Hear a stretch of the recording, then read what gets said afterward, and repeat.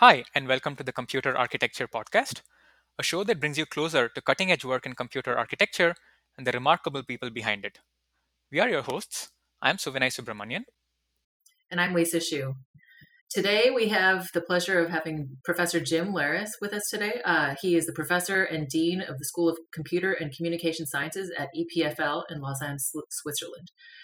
Prior to this, he was a researcher, manager, and director in Microsoft Research for over 16 years. And prior to that, a professor at the University of Wisconsin.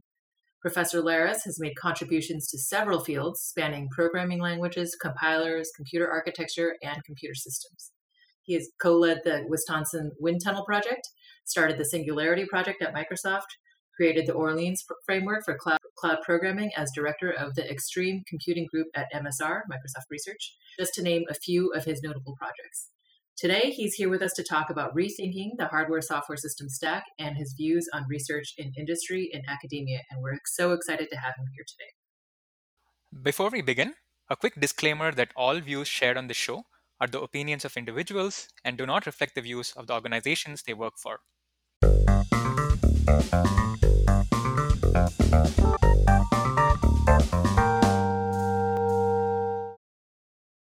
Jim, welcome to the podcast. Thank you very much for the invitation.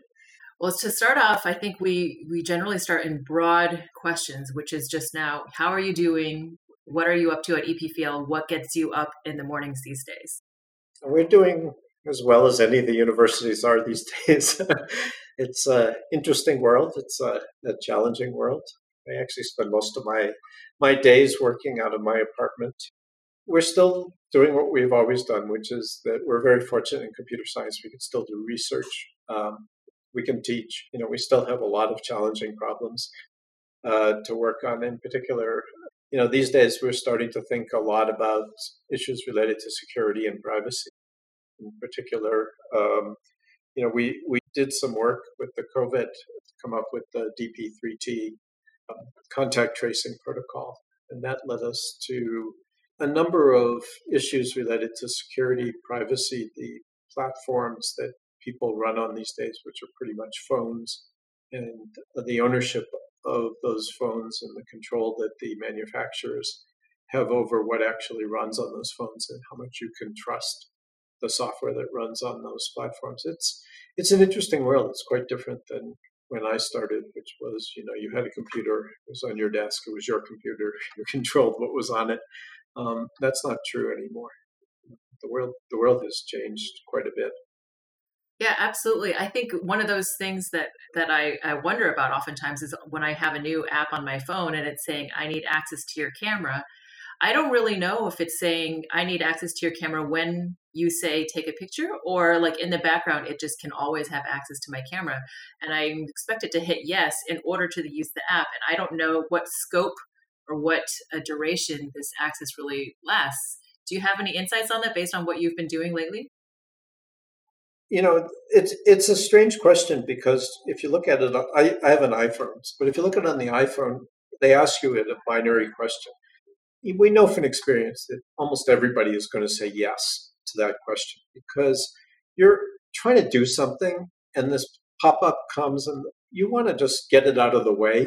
And you think like the easiest way to get it out of the way is just to say yes. So this is a terrible way of doing security. We've known this for a very long time.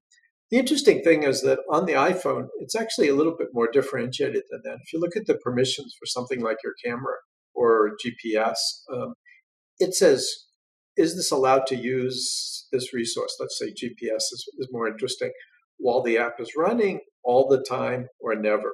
So they actually give you a three-way choice, but they don't show that to you originally. And I'm never quite sure what they do with it. Apple is pretty serious about privacy, pretty concerned about privacy.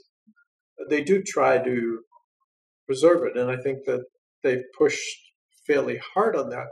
But what you give up is quite a bit of control over the software that you can write for a phone and the software that runs on your phone. In particular, to write an application and distribute it on an iPhone or on an Android phone, you have to go through the App Store.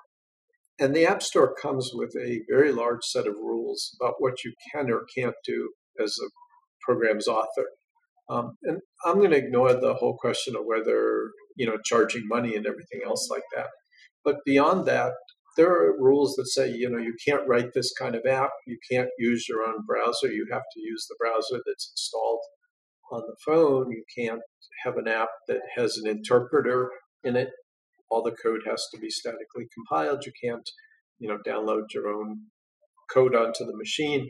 You can't have really dynamic code generation on your app, so that Apple can run all sorts of tests before they allow your app to run in the App Store in the interest of security. And you could argue for it, but the consequences of it is that we've given up control over the software that runs on the platform that the entire world uses to two companies, and they have a very large amount of say. And so, this with the COVID tracking, this really came to the forefront because Apple and Google decided that they were going to use decentralized contact tracing, what we developed at EPFL and ETH, the DP3T protocol, which we think is the best protocol, and we're happy that they decided to do it. But there were other competing protocols in Europe. In particular, Germany had a centralized protocol, which they eventually gave up and went to the Apple-Google protocol. France had their own protocol, which they have not given up, and they're still insistent that the right way to do it is the centralized protocol. And as a consequence, they built an app in France, which is incompatible with the ones in the rest of the world. It doesn't use the Apple-Google framework, and moreover, it doesn't work very well because they can't get access to the Bluetooth stack as well as the Apple and Google protocol can, and so they couldn't build an app that did what they wanted. And if you think about it, this is a very strange thing.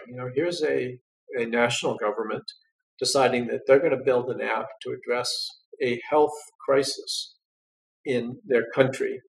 And they, have top scientists working at INRIA, the French National Computer Science Research Organization, develop a protocol and they want to implement it. And the company that sort of supplies software that distributes the phones, makes the phones, says, no, you can't do that. I mean, they literally told a government that you're not allowed to do this. We have decided that there's one way in which contact tracing is going to be done, and you're not doing it our way, so you cannot do it, and we're not going to help you. We're not going to give you access to the Bluetooth radios on the phone. This is an interesting world at the end, where a company can stand up to a government. And it's quite interesting. The French digitalization minister was talking to Parliament about the situation. And it was earlier in the spring when the UK was in a similar position as France. They had their own contact tracing app, which didn't use the Google Apple framework. And what he said was basically, here are these two sovereign countries, both of which have, the ultimate symbol of national sovereignty, nuclear weapons. And we can't get these companies to do what we want to do. The way in which he said it in French comes across very much like a threat that we would use nuclear weapons on these two companies, which obviously they're not going to do. But if you think about it, these are countries that could start World War III, destroy the world, but they can't get Apple and Google to let them develop an app on their phones. Yes, I don't think I realized that. That's pretty incredible, in particular because this is a public health issue, and these are technology companies where public health is not necessarily their domain, or is it their domain at all? Both companies see health as a very big market. I don't know if you have an Apple Watch, but it's very health oriented. It works well, it's good, but it's sort of a golden handcuffs, right? I mean, you either do it the way that Apple and Google want you to do it, or you don't do it.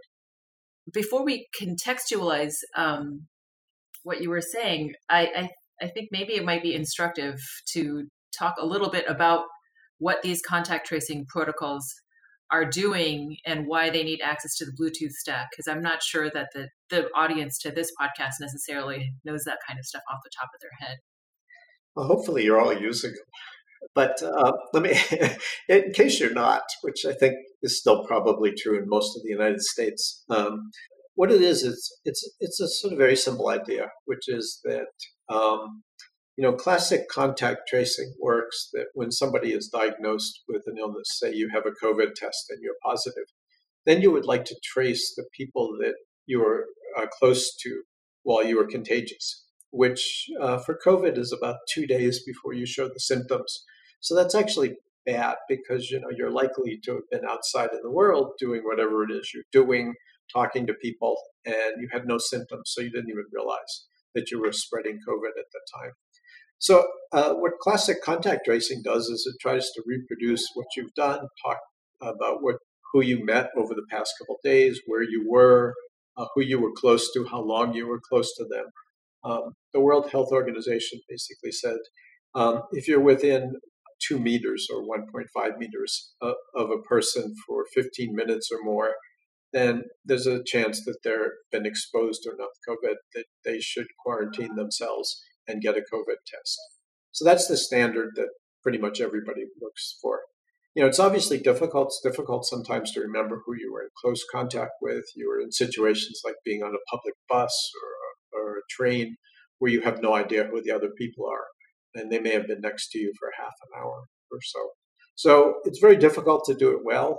And the idea with digital contact tracing is that everybody has a phone. So why don't we use the phone to record who you are nearby so that if we need this information, we can inform them of the fact that they were close to somebody who came down with COVID and they might be potentially contagious themselves and they should get a test and quarantine themselves. You want to do this in a way that's privacy preserving. Obviously, you don't want to sort of keep track of the identity of everybody because you don't actually need that information. You just need to know that you were within a certain distance for a certain period of time of somebody who came down and was diagnosed with COVID. So the protocol that we built, DP3T, is privacy preserving. It uses random identifiers. It keeps all of the information about who you were in contact with on your phone. And when somebody is diagnosed with COVID, they upload their set of identifiers for the past couple days onto a server, which broadcasts to everybody else's phone. The matching is done on your phone. We use the identifiers to determine whether you're within, say, 2 meters for a period of time. And if you are, it depends on the country at this point, but in Switzerland, what happens is you get a pop-up that says you may have been exposed to somebody who was diagnosed with COVID. You should call this number and get some counseling, and you're entitled to a free COVID test in Switzerland. So that's the basic idea. That's how it works pretty much in all of the countries. At the last I heard, there 10 or 15 US states had deployed it so far. So it's interesting. It uses the Bluetooth low energy stack. The phones have this broadcasting mechanism that sends out a beacon every once in a while, and you can use the beacon to identify that, for instance, you're near your headphones or something, which are occasionally sending out a beacon, and you can pair with it. We don't use the pairing facilities. We just use the fact that phones can send out these Bluetooth beacons at very low cost. There's a certain beacon that's sent out that's identified with the COVID tracking app. Every 5 minutes or so, your phone wakes up and listens to the set of beacons around it. It also records the signal strength, which is used as a proxy for how far the two phones are apart from each other, which is obviously very problematic because there are a lot of things that influence signal strength besides the distance between the two phones. It could depend on the orientation. The phone that's in your back pocket is different than the phone that you're holding in your hand if you're facing another person, because the radio signals going through your body are attained quite a bit more because of the water in your body. So it's an approximate measure, but the good thing is that the actual COVID measure itself, this 2 meters at 15 minutes, is a very approximate measure as well. It's not like if you were, 14 minutes or, 1.9 meters, you would be absolutely safe. And, if you were 15 minutes, you're in danger. Both of them are approximate. We have enough evidence now in Switzerland of people being notified by the app in Switzerland going and getting a COVID test and finding out that they were COVID positive, to know that it does work. It's not a replacement for regular contact tracing. It's not a replacement for all the other things that you have to do, wearing masks, social distancing, washing your hands, but it's useful. It helps to identify a set of people that conventional contact tracing would not have identified. And it does it in a very scalable way. In a situation like now, when the number of cases has gone up quite fast, it's hard for manual contact tracing to stay on top of it. But the digital scales very well. Right. Yeah, thank you so much for that context and for the explanation. Just picking up from one of the threads that you mentioned earlier on the ecosystem for developing these kind of applications and how they're sort of tied into these large companies like Google and Apple. I was just wondering if would there be a different organization that would have a different set of trade-offs that would be more appealing, especially in the context of building secure systems. You typically want some kernels that are either trustworthy or verifiable that they're trustworthy. Who builds these things? Who maintains these things? Is there a different organization that would lead to a different result or make things easier? So this is interesting. Let's pull it apart a little bit. There's two parts to it that are sort of crucial. One is the Bluetooth itself. So, getting access to the Bluetooth to broadcast these beacons and listen for these beacons, it's something you used to be able to do. And then um, the both companies, Apple and Google, realized that there's a serious privacy problem here because companies were using it to track people. So, you would have an app from, I don't know, pick a store or something like that. And you would go into the store and the app would be broadcasting a beacon from your phone and they would be listening for it in the store and they would be able to identify. So there's a real serious privacy problem with this happening in the background. And so, in particular, Apple does not allow applications to sit in the background and listen for Bluetooth beacons. The operating system, the iOS system, does this for you, and it controls very much what the applications are allowed to do. And this is why it's very difficult to build a digital contact tracing app without the support of Apple, because you cannot build an app that will sit on your phone all the time. So Singapore tried, they were the first country to build one of these, and you had to basically keep your phone unlocked and the app running all the time, which exhausted the battery and was very insecure, and nobody did it. So it didn't work very well. So you needed the involvement of both manufacturers, both Google and Apple, to make this work. They put it into their Bluetooth stack. They basically controlled exactly what was broadcast, and they provided a very, very limited interface to it. Initially, the interface was so limited that it was very difficult to implement the medical protocols that we wanted. So, Switzerland, for instance, had a standard that said 15 minutes of exposure to within 2 meters of any number of people who were diagnosed with COVID. This was not a situation that Apple or Google had anticipated, and so their interface did not really allow you to do this. They had the notion that you would have 15 minutes of exposure over multiple days, not per day standard. But the Swiss standard was written into the law that authorized the use of these contact tracing apps, and so we had to find a workaround to implement it. Again, another situation where the sort of the control over the phone makes it very difficult to do what you need to do. So that's one level. And then the sort of next level is the storage of the beacons. So, the phones have secure storage on them, cryptographically secure storage. So all of that code is basically running at a privilege level as part of the operating system on the phone. And we have to trust it. No one's ever seen what this looks like. No one's ever seen this. Apple and Google say, well, all these IDs are kept on your phone and they're kept securely, and we have to believe this. The next level, of course, is the apps themselves. The apps are all open source. You can go onto the web and get our app or the Irish app or a whole bunch of other apps that have been developed, and they're all open source. You can look at them, but the sort of crucial part of the functionality is not there. It's part of the what's called Google and Apple exposure notification framework. And that's running at a privilege level on the phone, and we have to trust that it does what it's supposed to do. And it's an interesting situation because it's obviously a very secure device compared to a computer because the manufacturers are so controlling. But it's also a device that has a lot of personal information on it, and people I don't think have a really very good sense about the sort of boundary of this. So to give you an example, the apps built on the Google Apple exposure notification, they're about as privacy preserving as anything that has been developed, and certainly anything that's on most people's phones.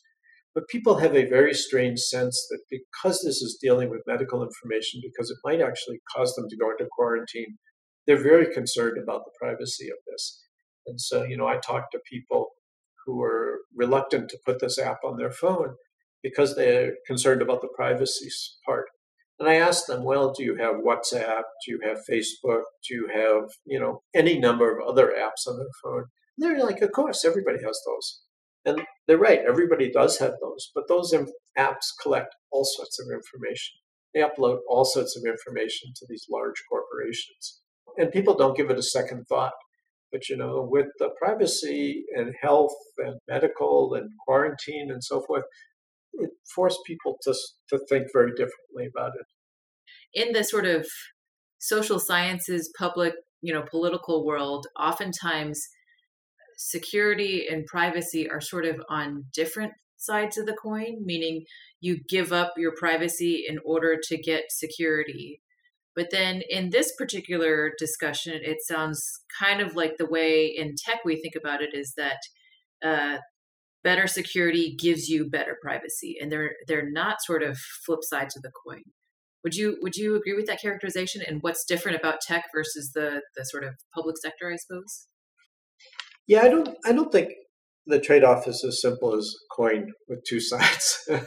We couldn't have built the app without the security because one of the sort of guarantees was that you would keep track of the contacts of people that you were near for the past 10 days or 14 days, depending on the country. And these would be secure on your phone, and you would never actually get access to them. So you really couldn't go and try to reverse engineer who these people were, even though they were broadcasting random IDs. So this is security. On the other hand, the sort of bad side of security is that the control that Apple and Google have and they exercise through their app store is in the name of security. They basically say, look, we're trying to keep malicious apps from being loaded onto people's phones because there's a lot of information on those phones, and you wouldn't want an app that steals all this information. And I think that's absolutely true, and they've done a pretty good job of it. I think that apps for phones are probably more secure than apps running on computers for the reason that they have to get past the gatekeeper to get on the phone. On the other hand, privacy has its downsides. So, one of the things that has definitely come up with this app that we've built is that it has very, very little information in it by design. We don't keep track of where you were when this contact occurred, because that would require us to sort of keep track of where you were over the past 2 weeks, which is a great deal of information about your personal life. And we don't want that. We don't actually think it's necessary for contact tracing. On the other hand, health authorities do want this information. They would like to be able to say, well, in this bar, there were a lot of people in this bar, and somebody came down with COVID, and maybe we should notify everybody in this bar. Or maybe we should use this as an indication that bars should be closed. And so they come and they say, where is this information about where this person was? And we have to tell them, no, this is not part of the app by design. So security and privacy are these sort of very rich areas that don't have this binary quality to them. There's sort of many degrees to it. We tried very hard to design a system that was absolutely minimal in terms of the information that it collected. It's called privacy by design, and it leads you to build a system that does one thing. In this case, it does contact notification. And well, that's all it does. It doesn't collect epidemiological information. The epidemiologists were sort of appalled that we had no information that would be helpful for them in terms of doing their papers. They're envisioning decades of graduate students writing papers about COVID-19, and we're not giving them the information they need for their dissertations. And we have to say, yeah, that's absolutely true. We don't have it. But it has problems for us because one of the arguments that we wanted to be able to make is that this form of contact tracing is effective. And how do we get the numbers for it? How do we demonstrate that we've actually found people that have COVID and that it's turned out to be useful? And it turns out you can't really do it directly. You have to have the hotline that people call, ask questions. Did you get a notification from the phone? We have to have surveys of people and ask them whether they're using the COVID app. We have to see whether they come down with it. We have to sort of have a larger group of people that aren't part of this limited privacy area to get the information the epidemiologists want. And it's a really interesting world to be in. This world of designing an app for extremely widespread use in a very medically sensitive area in a time of crisis, because you're sort of getting pressures from all the different sides. And I absolutely believe Apple and Google are getting the same pressures, if not more, and they're trying their best to come up with the solution that sort of meets the largest number of needs while preserving what they believe are people's privacy. It's a challenge, but from my point of view, what it made very clear is that things that we think of as sort of net positives, security, for instance, we think more security has got to be good because security is this thing that has this positive aura around it. But we've always known that security also makes things harder to use. But what we didn't realize is that security is also a mechanism of control. Maybe we should have realized this. Digital rights management. The DVDs that you get used to have digital rights management that you couldn't play them in different parts of the world because the studios wanted to control them. So they weren't just there to keep you from copying them. They were also a mechanism of commercial control, so they could release at different times in different parts of the world. Apple and Google definitely use the security mechanisms they have as mechanisms for control over their ecosystem. Right now there are huge fights over Apple's requirements for companies to do in-product sales using Apple's payment mechanisms and pay Apple a 30% fee on this. And they're able to do this because the only way you can distribute apps for the iPhone is through the App Store. And this is one of the contractual requirements for distributing an app on the App Store, and you can't get around it. And it started with an argument for security. If you go back to sort of the Steve Jobs presentation on the App Store, it's like we'll have a curated set of apps. We'll make sure they're secure. It wasn't that we will make sure that we make a lot of money off of the App Store. It was much more like we're doing this so that you will have a good quality set of apps. But once you have the mechanisms in place, it's very tempting to use them for other purposes. Let's get back to the computer architecture and programming systems community.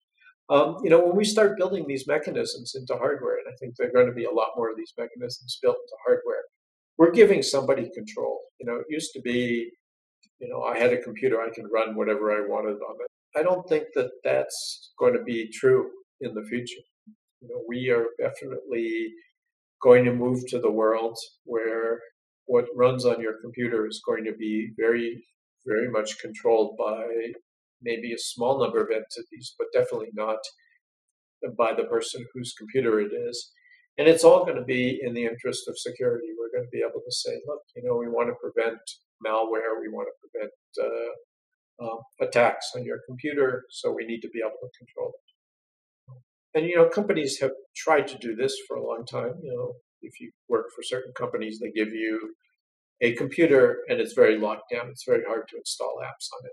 But that's entirely a software mechanism that the operating systems support. And if you tried hard enough, you could always work around it. But once we start building hardware mechanisms for this, it becomes harder and harder for somebody to work around it. So what should hardware people think about as they do this? Because I totally see what you're saying. Like I recently bought a NAS myself to have sort of my own personal cloud in the house.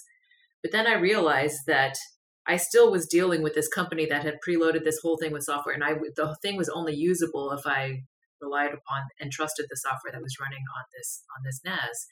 And so now it's almost like there's a layer between the final user and the hardware of this software. And like as you say, there's basically these several behemoths which are your gateway to hardware. So what can the computer architecture community, the hardware community, who's been thinking more about security and privacy than ever before, do, given that there's almost going to be this big buffer layer between the people who we want to be helpful of protecting their security and privacy and the domain that we actually have control over, which is the hardware design? So I don't think any one level of the hardware software stack can solve this problem. The hardware architecture community is going to build mechanisms that enable us to protect the systems better than we can do it now. Maybe more isolation between parts of the systems, maybe more cryptography built into the system, maybe more of a trusted computing base built into the hardware. All of which I think is probably justifiable and probably understandable in the context of providing better security. The trouble is that it has a dual edge, right? It will in the end give control over it by design there to prevent certain types of software from running on the system, which is easy to characterize as the sort of malware, the bad stuff running on your system. But what if you recharacterize malware as anything that wasn't approved by the sort of manufacturer of your PC? Anything that that hasn't been sold to you by the manufacturer of your PC? Then the world becomes quite different, right? There's a gatekeeper. We already have this on the phones. I personally think that in the long run, it's a real challenge because the software industry is going to be very much limited in terms of what it can do, because the gatekeepers have set up rules for what kind of software you can run on there, what kind of apps you can do. For instance, they don't allow a lot of games to run on the phone. In particular, they really, for some reason, don't seem to like game arcades, which let you play many different games. Microsoft has run into this, Facebook has run into this. They literally cannot get Apple to allow them to build the kind of software to distribute the games in the way in which they want to. This is a very different world, and part of it is that the phone is a very closed ecosystem. It has a very strong trusted computing base built into it, which I think most of us would think of as a good thing. We certainly would like when we lose our phone for it to be secure. It'd be very difficult for people to get into. But do we want one company telling us what the software is that we're going to be able to run in there? So I think there has to be a better balance. I think that we do need mechanisms that control what software runs on there. But the control of those mechanisms cannot be given just to one company. Really, the control should, in the end, reside on the owner of the computing device. I should be able to say, sure, I'm fine with Microsoft's app that allows me to sort of load multiple games on my phone because I want to play those games. I trust Microsoft. I'm pretty sure that they're not going to load malware onto my phone. Maybe I'm not going to do this from brand X computing that I've never heard of before. But reputation matters a lot in the real world, and I think it matters in the cyberspace as well. So yeah, I think that's a long answer, but basically, the mechanisms that are built are really going to have to be used in a way that's respectful of the ownership of the device. And this is not just a technical problem, right? In the end, it's going to come down to a legal and political problem, whether governments are able to force the companies to use these mechanisms in an appropriate way. Because the natural thing to do is for the company to say, "Hey, it's our phone. We built it. We're doing this as a service to everybody, and we deserve to make money for providing this service. And so we're going to exercise a lot of control and make a lot of money." Right. So switching gears, you've donned several hats, ranging from being a professor in academic universities and also working in industrial research labs. Could you tell us about what are the differences you see between these environments? What are the challenges, opportunities, especially in light of, I guess, emerging trends and newer paradigms looking into the future? I just wanted to add on to that because I think we can tie it into this previous conversation a little bit. One of the things about this whole contact tracing thing is it seems stunning to me how rapidly it's been developed, considered, deployed, and used. And coming from, I work at Microsoft now, this master of industrial complex. I wonder if it's tied into the fact that you are in academia now, or, there's this whole notion of project rapidity, agility. So maybe you can touch on that as well. Sure. So usually people ask me a much simpler question, which is, what's better, industry or academia? And I have to say, they're both good. you know, I very much enjoyed being a professor. I went to Microsoft on sabbatical with no intention of staying. And as I joke, it became a 16-year sabbatical at Microsoft. And then I went back to academia, and I'm super happy to be back in academia as well. So the answer is very much that both of them have different characteristics, and it's important to find the place that corresponds to what you're looking for. So, in a university as a professor, you have a great job. It may not seem that way to professors because somebody told me when I became a professor, enjoy it. It's the 5 best jobs you'll ever have. That really is true. I wish I remember who told it to me because so I could thank them because it really was a good insight. You have a million things to do, you have a lot of responsibilities, but it's not boring. And the most important thing is that you're your own boss. I mean, literally, it's one of the few jobs in the world where you legitimately are your own boss. And now that I'm dean, I can say that with even more assurance because, none of the professors in my school will say that I'm the boss. And I, certainly don't try to behave that way. And if I did, they would just laugh. At a company, Microsoft or any company, if you're someone's manager, you have a fair amount of say over their work environment, what they do, how they get compensated. And that just doesn't exist in the university. And so as a result, as a professor, I can get up in the morning and say, oh, I got a great idea. I can go into the lab and sort of start working on it. Don't have to ask anybody. I can tell my grad students, hey, I got this great idea. Drop what you're doing.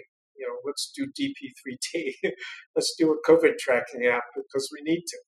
And, I don't have to ask permission, which is different than a corporate environment. On the other hand, one of the reasons I went to Microsoft and stayed there is because you can get access to tremendous resources in the company.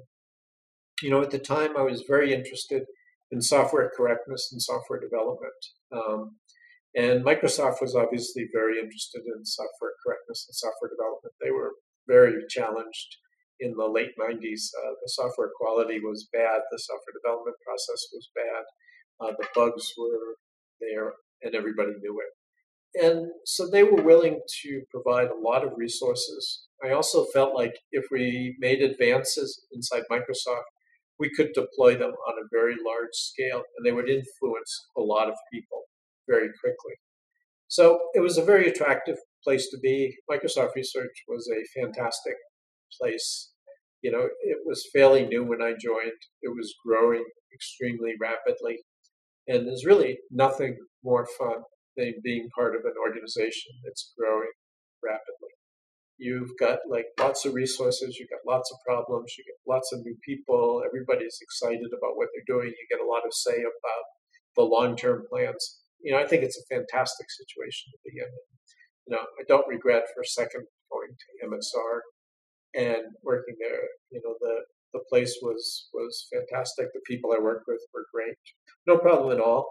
16 years at any place is a long time. So I was happy to come back to academia and then realize, academia has a lot of advantages too. You can do what you want without being part of a larger corporation. You have students around, which I see as a sort of really big plus, particularly grad students. I very much enjoy working with somebody over a period of years, like a PhD, because when they graduate, when they get a PhD, they're researchers. They produce a substantial piece of research, and you get a real satisfaction by looking at that and saying, I remember when they came and they didn't know how to do any of this. Sort of, I really taught them a lot, and so both are very good in that sense. Both are quite different. I was also in the part of industry that was closest to research. So Microsoft Research, particularly when I was there, was a rather unique organization. There had been other research labs, Bell Labs for many years, IBM Research for many years, that were very similar, where they basically hired PhDs and they said, do research. And they didn't really care too much on what people did research on. They trusted the researchers to do research on the right topics and to find things that were interesting to the company. And beyond that, there was not a huge amount of control. That's unusual. There aren't too many companies that have that kind of freedom, have that kind of money to do that. And there are a lot of companies where PhD researchers get put into product groups. In some cases, particularly, let's look at Google back 10, 20 years. That was the most exciting place to be if you were a PhD researcher in systems, because Google was building the world's largest scale distributed systems, bar none. And they were doing things that were absolutely unprecedented that you couldn't do anywhere else in the world. You certainly couldn't do in academia. So for a PhD researcher in systems, that was the place to be at the time. And you were in a product group, you were building a product, but you were building a product that was orders of magnitude bigger and more ambitious than what anybody had ever built before. So it was an exciting time to do research there. And, obviously everybody knows the classic papers that came out of there, Bigtable, MapReduce, and so forth. I mean, these were real advances by researchers who were faced with solving problems that hadn't been solved at that scale. So that answers part of the question. So your question, Lisa, how did we do it so fast? The answer was that, we were at a university, and when we decided we were going to do this, I basically was working with a couple of other professors at the time. We were all locked in our apartments. We were using Zoom and Slack. And what we did is basically what I call a startup in our apartments. Everybody sort of was there. We got a bunch of the grad students and postdocs from the labs. And we said, are you interested in dropping what you're doing and working on this? It might help get you out of your apartment sooner. And pretty much everybody we asked said yes. I would be happy to do that. And we were able to get collaborators from all over the world, in particular from many other countries in Europe, because of the tools like Zoom and Slack. And so, we had, I would say, a core group of about 30 people working, and we never sort of got together face to face. We never had any physical facility. But on the other hand, we were able to ramp up extremely fast because we had a very good, very talented group of people available to us who were able to drop what they're doing without getting permission. And the other thing is that, I'm dean. And so, when we needed money to pay for software development, I just said, sure, we'll pay for that and we'll figure out how to straighten this out. And, the university administration was great. They said, sure, that's the right thing to do. And the university got behind us 100% as well. So yeah, could you have done this in a company? I don't think so. I think with a company, you have a lot more issues, particularly around something like COVID and health and being in all the countries of the world. We didn't think through any of those issues. We just basically said, here's an interesting challenge. We want to do something that makes a difference and tries to help solve this crisis a little bit. And we weren't in it to make money. We weren't in it to really do a startup in the classic sense of trying to get any revenue for it. It's cost us quite a bit of money, but right from the beginning, we said the whole thing was going to be open source. We were going to give away the software we built. We were going to give away all of the IP. We never thought of trying to do this. When Google and Apple came to us and said, we want to use your protocol, or actually they came and said, we are using your protocol because it's clear they could. We said, great, fantastic. So, this was a sort of classic academic thing. Take our ideas, use them, because for us, that's success. Right. It also sounds like this was a very good multi-domain collaboration because you had domain experts from health, from systems, folks from public policy. You've often talked about how doing cross-domain work requires people with multiple domains of expertise. So, what are the challenges here? Are there any principles that you've had either in this project or even looking back at your experience in other places? How do you foster good multi-domain collaborations, either in academia or industry? That's a great question. The answer is that you should actively work to do this because it makes for the most interesting projects. So, this DP3T project, it turns out that, one of the faculty members in my school is an epidemiologist. And he was sort of very much involved in Switzerland's response to the crisis. And so, we had a person who had the sort of background and training in epidemiology, knew about contact tracing, knew about sort of the spread of disease, working with us closely. And so we were able to sort of draw on his expertise.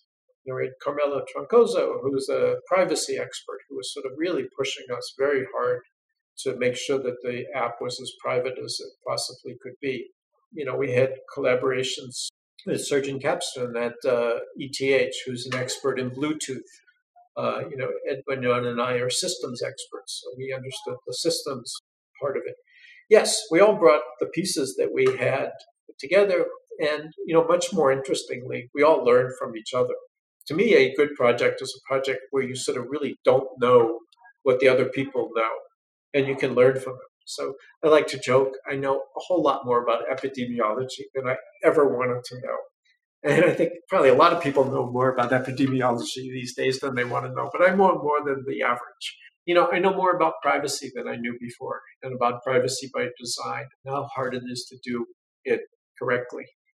I learned something from doing this project. And, I think that my most successful collaborations all have this characteristic. The argument I always have for collaboration is that you, first of all, learn something from it, and you learn a lot, and it's interesting. And second of all, you typically come up with solutions that, because they span the boundaries of the intellectual disciplines, are much better solutions. They're sort of more complete. They're better. They solve the problem better. They're more appealing than they would have been if you just did it within the skills that you had. So, at Microsoft, I had Singularity, which was an attempt to rethink how you would build an operating system using safe languages. And so, I worked with Galen Hunt, who was a Stellar Systems researcher, Stellar Operating Systems person, Manuel Fonrich, who was a really talented programming languages type theory person. And, we were able to sort of bring the pieces together and think about how you would do protection using the type systems of languages, and whether that would actually lead you to a different architecture for a system, and what the advantages of it are. This is the kind of thing that you can do. I've been doing this. I did this when I was at Wisconsin, with the Wisconsin Wind Tunnel, which was a computer architecture simulation that 3 assistant professors built to try to simulate parallel computers running on a parallel computer. We had a CM5, which was a collection of machines connected with a fat tree network, and we used it to simulate other parallel architectures, doing a very fast parallel simulation. But even before that, the three professors involved with this, Mark Hill and David Wood and I, all came out of Berkeley. And we were luckily there at the beginning of the Berkeley tradition of doing large multidisciplinary projects. We were on the SPUR project, which no one has ever heard of, but was one of Dave Patterson's projects to build a multiprocessor Lisp workstation. We were only about 20 years early. I had a good laugh with Dave in 2004 when the multi-core chips started coming out and becoming desktop machines, because we had done this in the 1980s, so we were about 20 years ahead of our time in terms of building a multiprocessor workstation for your desk. But that's what academia should do, is that they should go and look at these problems ahead of time. And we didn't just build the chips. We actually did build the chips. I think there were 3 chips to build sort of a multiprocessor work system. John Osterhout built a new operating system for it. We built the parallel Lisp system for it. I wrote my dissertation on a parallelizing compiler for Lisp for this type of stuff. So there's a lot of really interesting work that came out of that project. Never became the commercial success of SPUR or RAID, so it's not that well known. But there are a lot of great computer architects that worked on this. Mark and David and Susan Eggers were all on this project. There were a bunch of other people who worked on this project, Garth Gibson. So people got a great education. They learned a lot about many different areas. And they went off to sort of extremely successful careers with this kind of background. And it's also, a style of work that I think many people find extremely attractive. And, once you've done it, this is what you want to do. And so I sort of joke that this is what I've gone through my career doing. And I think many other people have done this as well for this type of large project. So there are a lot of people that have come out of Berkeley directly. There are a lot of people who sort of are, 1 or 2 generations off the people that came out of Berkeley who are experienced with this type of project. It's fairly unusual, actually. I think in many different areas, there are not this tradition of doing multidisciplinary projects. You have sort of very focused research projects where everybody's working on the same type of thing. But we're fortunate that we were able to do it. We're fortunate that we have problems where there's a lot of diversity of solutions, and we can get the people together still and do this kind of challenge. So DP3T is just the latest example of it. Yeah, I love it. I love hearing how your career has really spanned a lot of different things. And at each stage, you're learning something new about something different. I mean, sometimes there are people who are like, they're the interconnect person or they're the power person. And I was trying to think of how to characterize you. I had a really hard time. I have a short attention span of like 5 or 10 years. I could not imagine the classic academic where you become the world expert on sort of one small area, and that's what you do for your entire career. You just sort of write paper after paper after paper on it. That just has zero appeal for me. And I'm not telling people that that is not the right way to do it, because there is enormous intellectual benefit in having experts of that sort who really sort of work at a problem and sort of solve it well, and then continue it and sort of can deal with the new technologies that come and things like that. Not saying that that's not the right thing to do. It certainly is if that's what you want to do, but that has just never appealed to me. I always told my students, I want to write the first paper or the last paper on a subject. I really have no interest in sort of writing the intermediary papers in there that sort of make the incremental advances. Well, I think this has been a really wonderful conversation. We're really appreciative that you were able to join us today. It's been a delight talking to you. I hope you enjoyed yourself as well. Absolutely. And to our listeners, thank you for being with us on the Computer Architecture Podcast. Till next time, it's goodbye from us.